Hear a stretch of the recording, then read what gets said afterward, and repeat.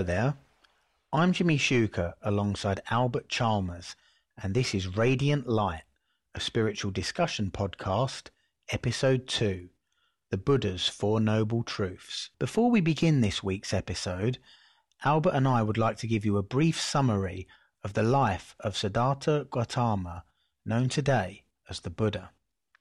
Most historians agree that Siddhartha Gautama was born near the border of modern-day Nepal and India, sometime around the year 560 BC. Son of the king and queen of the Shakya clan, the young prince was prophesied to become a great emperor if he remained in the palace, but should he ever leave, would become the spiritual leader of the entire world.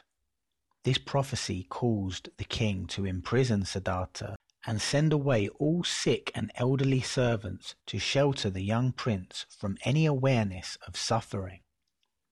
As a result, Siddhartha was unaware of the existence of both pain and death.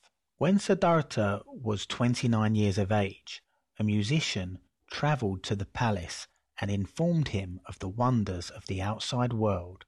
Siddhartha then left the palace, as well as his wife and son behind, to explore. He soon came across a sick man, an elderly man, a dead man, and eventually a hermit.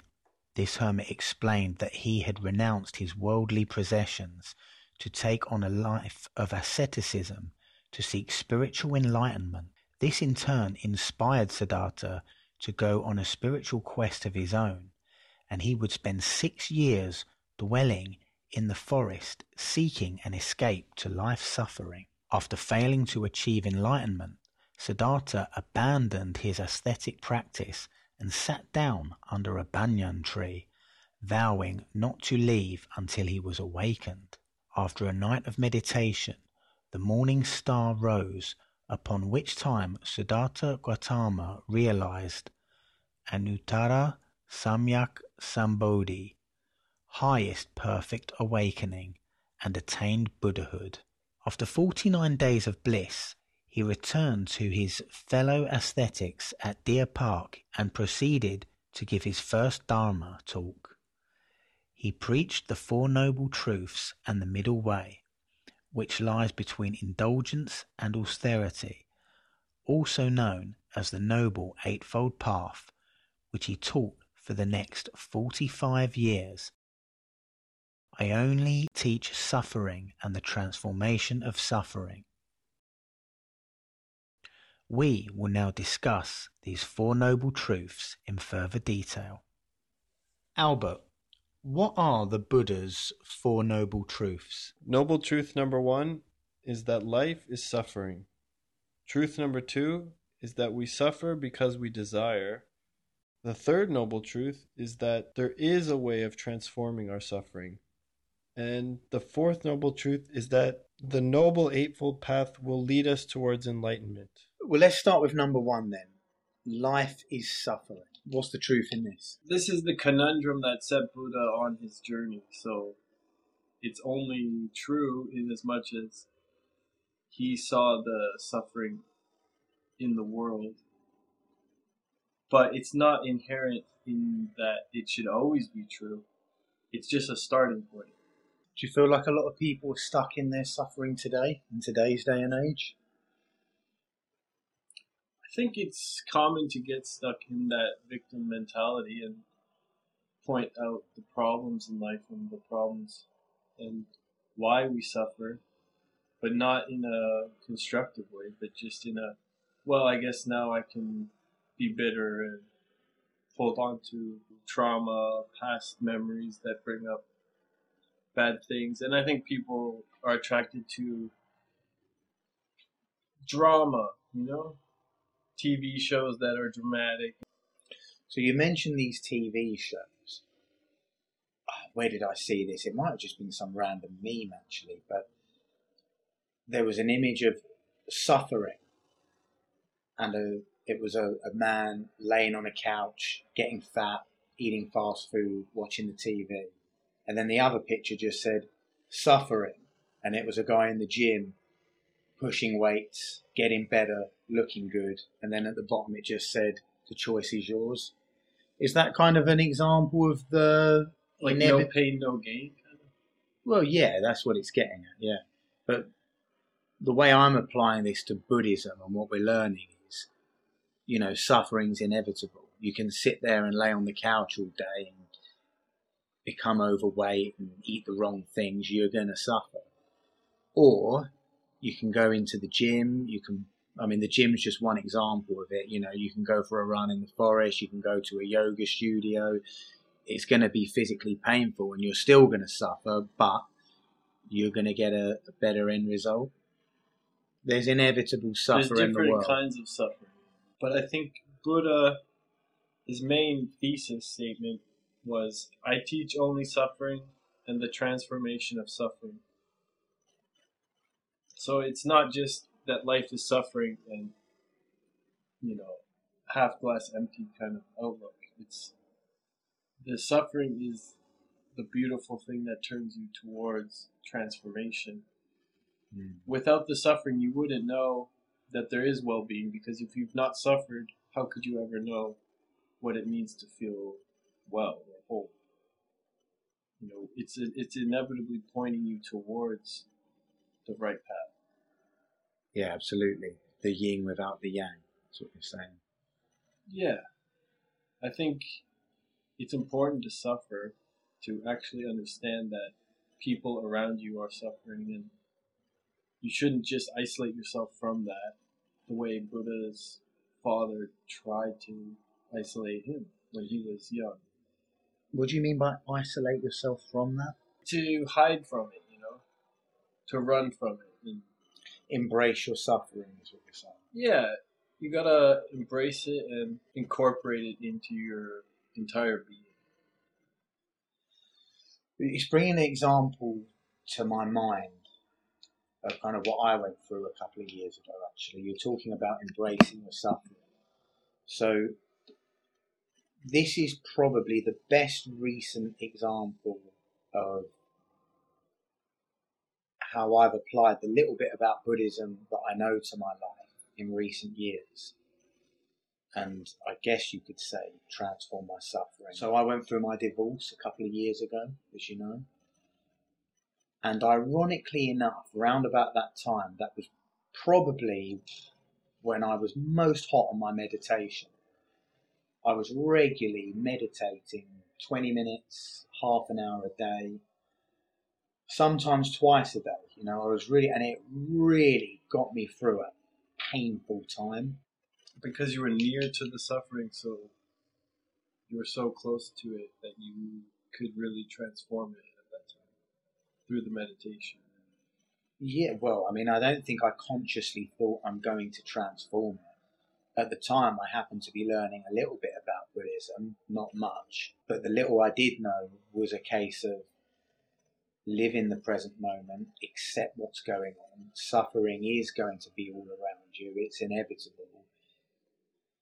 And I was meditating every day and just accepting that this is the turmoil that I'm living around, My ex-wife is coming into the house, once a week, clearing the stuff out of her house. Our house, excuse me. I'm at the same time wanting something positive and, clinging on to... It felt like a dark time and you wanted to bring some light to balance it back out, restore the balance. Yeah, I think I just wanted to get through it. What I knew about Buddhism was just accept the moment, live in the now. This is what's going on. Just, you're going to suffer, sit through it. But do you think, looking back, that you suffered needlessly because you didn't understand, you didn't know how to interpret what was going on, and you just kind of felt it a little bit more? Or do you think that suffering is actually just part of life that has to exist? Had I not learned anything about Buddhism, I just wouldn't have been able to cope. I'd have been getting angry, shouting. When the relationship was hitting the rocks, I was pretty angry and I was shouting quite a lot. That was off the chart. But when the breakup was clearly happening, when I was going through the process. I just can't believe how calm the Buddhism made me. Not that I was like the smoothest and calmest guy in the world by any stretch of the imagination, but a lot calmer than, say, the 20-year-old version of Jimmy would have handled the same circumstances. Do you think that just knowing that Buddha exists was enough to put you on the right direction towards well-being, and just knowing that there is a middle way, not knowing exactly what it was, but being aware of it, even subconsciously, kind of allowed for you to, like, hope, just having some kind of hope. It gives you hope to know that someone else made it through. I mean, let's face it, a lot of people are going through much tougher things than I was going through. There's people out there dying in wars and God knows what, terrorist attacks. So I'd like to think that I would be self-conscious enough to realise that anyway. But do you think the people who are in the wars, suffering is so a part of their life that when it happens, they're able to cope with it, whereas in the West, we're isolated from it until sort of these existential crises happen, and then we're not well equipped to deal with it. We don't have the language or the tools. Yeah, definitely. Yeah, because we were like the children growing up inside the walls of the castle. Yeah, absolutely. We've got it so comfortable in this part of the world. I heard it said on another podcast, I can't remember for the life of me which one, but it was somebody talking of a country or a place they'd been to that was effectively a war zone, and they were just shocked at how happy the people were. And they said, well, why are you so happy? And apparently the local person replied, everyone's dying around me every day. What choice have I got to be happy? I could be gone tomorrow. And it's like, wow, that's your outlook in such a horrendous situation. I heard a Buddhist saying that happiness is not the absence of problems. Happiness is the ability to deal with them. The second noble truth is that we suffer because of our cravings. But do we reach out for cravings and desires that are inappropriate?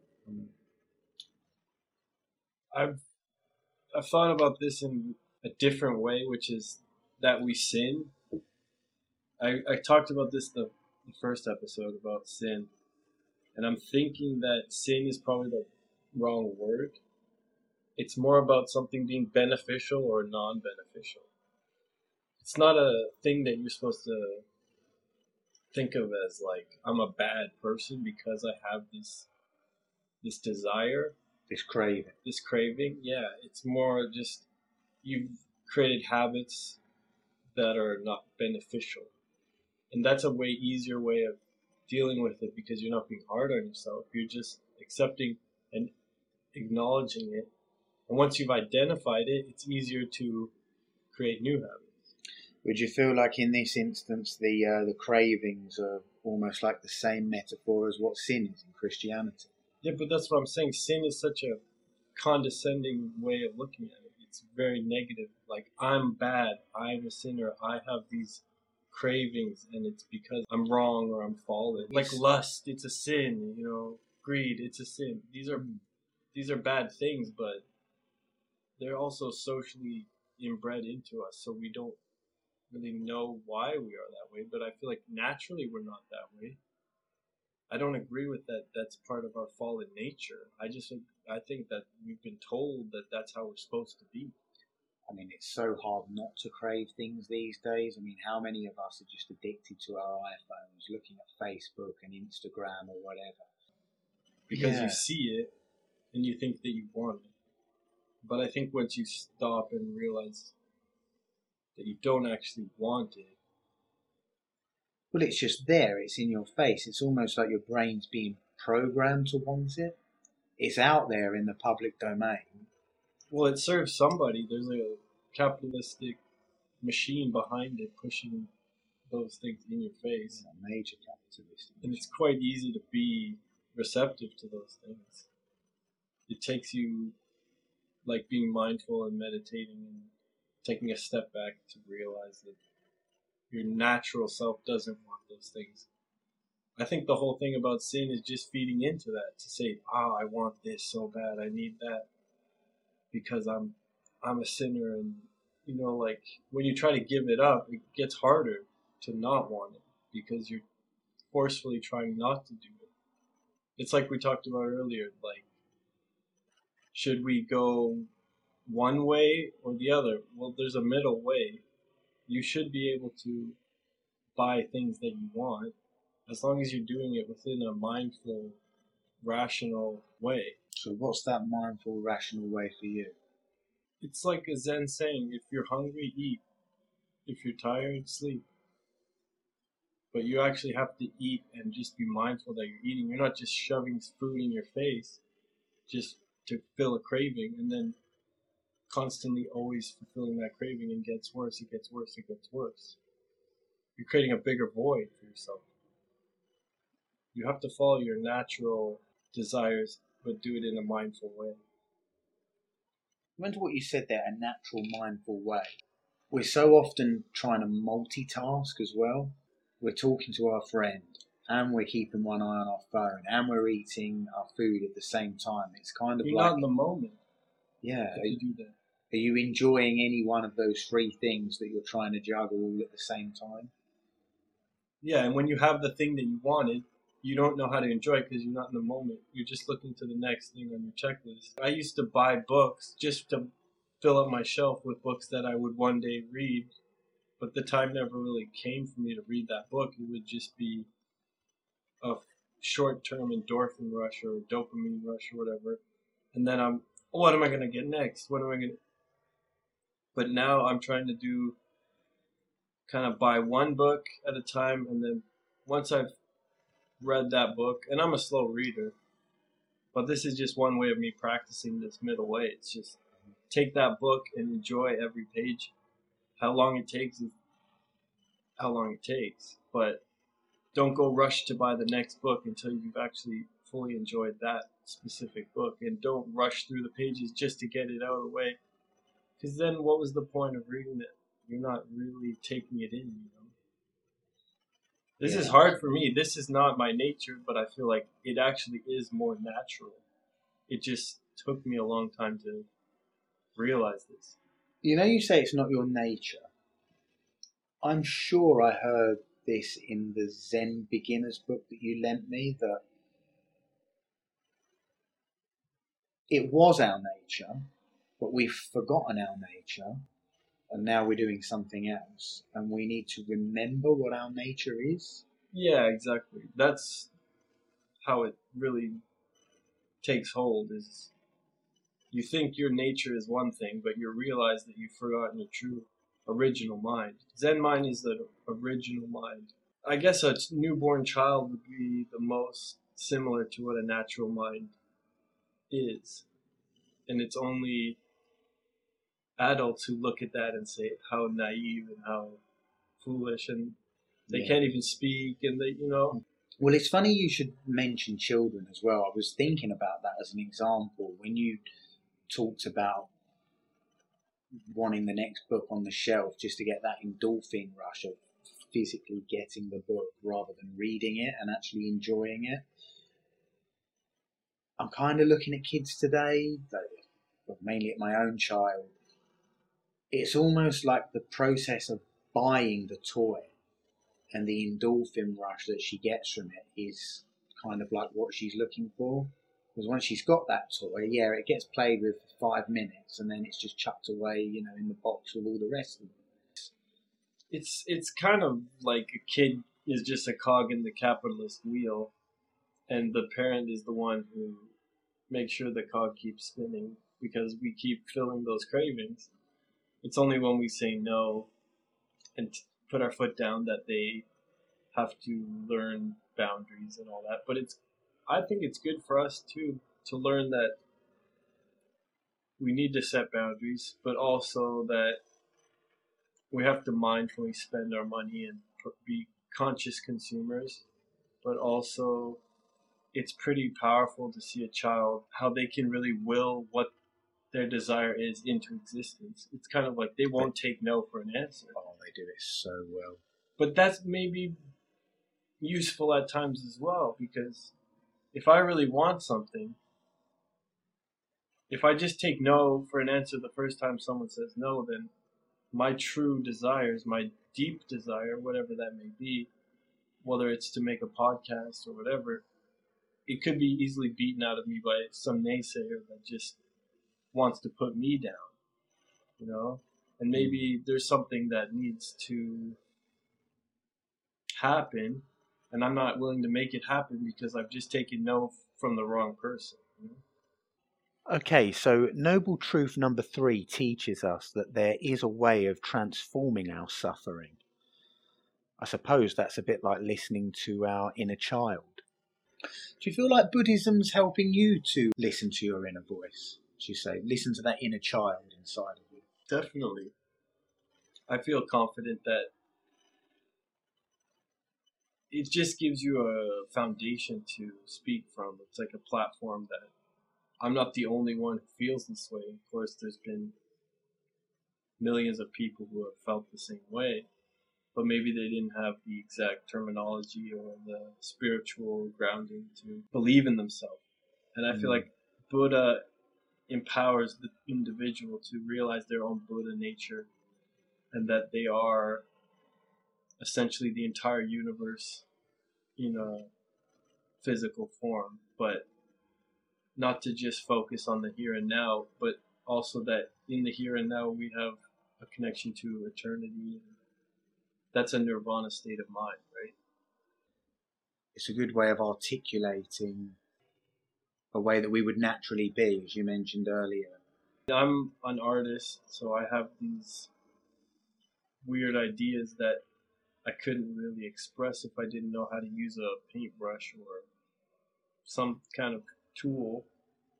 But this is just one way of using a Zen mind in an actual outward.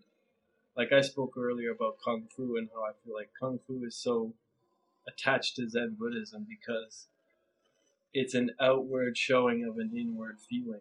And it's something that when you just sit and meditate,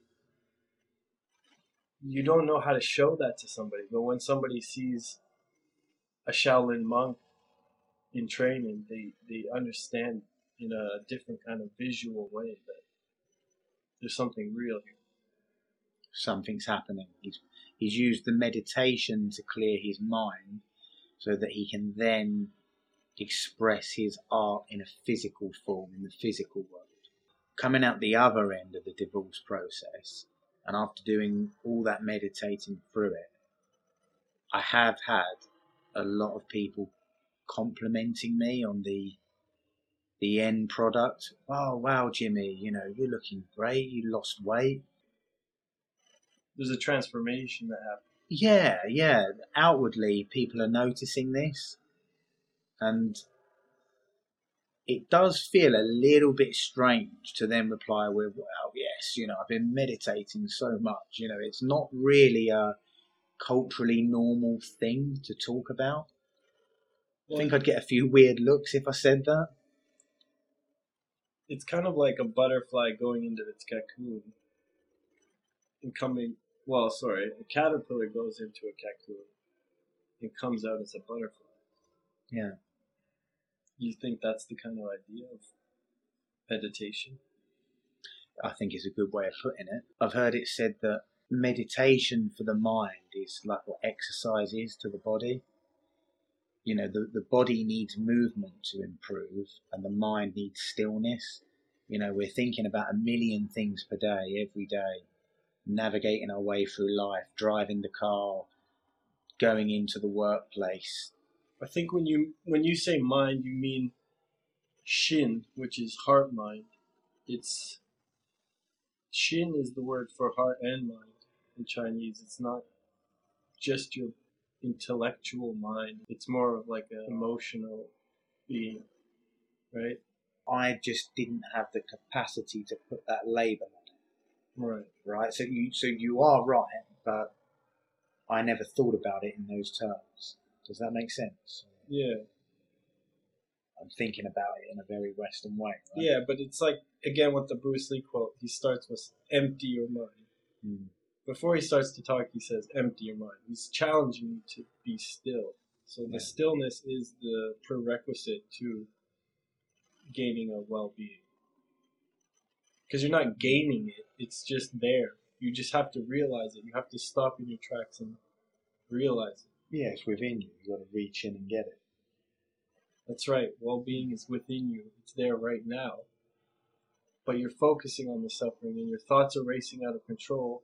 You're clinging and you're craving, and therefore you can't experience the stillness and the nirvana, which is just the here and now. That's a true enlightenment. It's very practical. The Four Noble Truths leads to the Noble Eightfold Path. Well, let's come on to that now then. So the fourth noble truth is that the Eightfold Path will help us to escape our sufferings and achieve enlightenment. Can you speak to that at all? I used to think Buddhism was so confusing until I realized that it's just these Four Noble Truths and a Noble Eightfold Path, which is the middle way. And once you break it down like that, you see a path before you that you can actually walk. You might deviate slightly and make the odd mistake here or there, but ultimately, yeah, you can walk that path.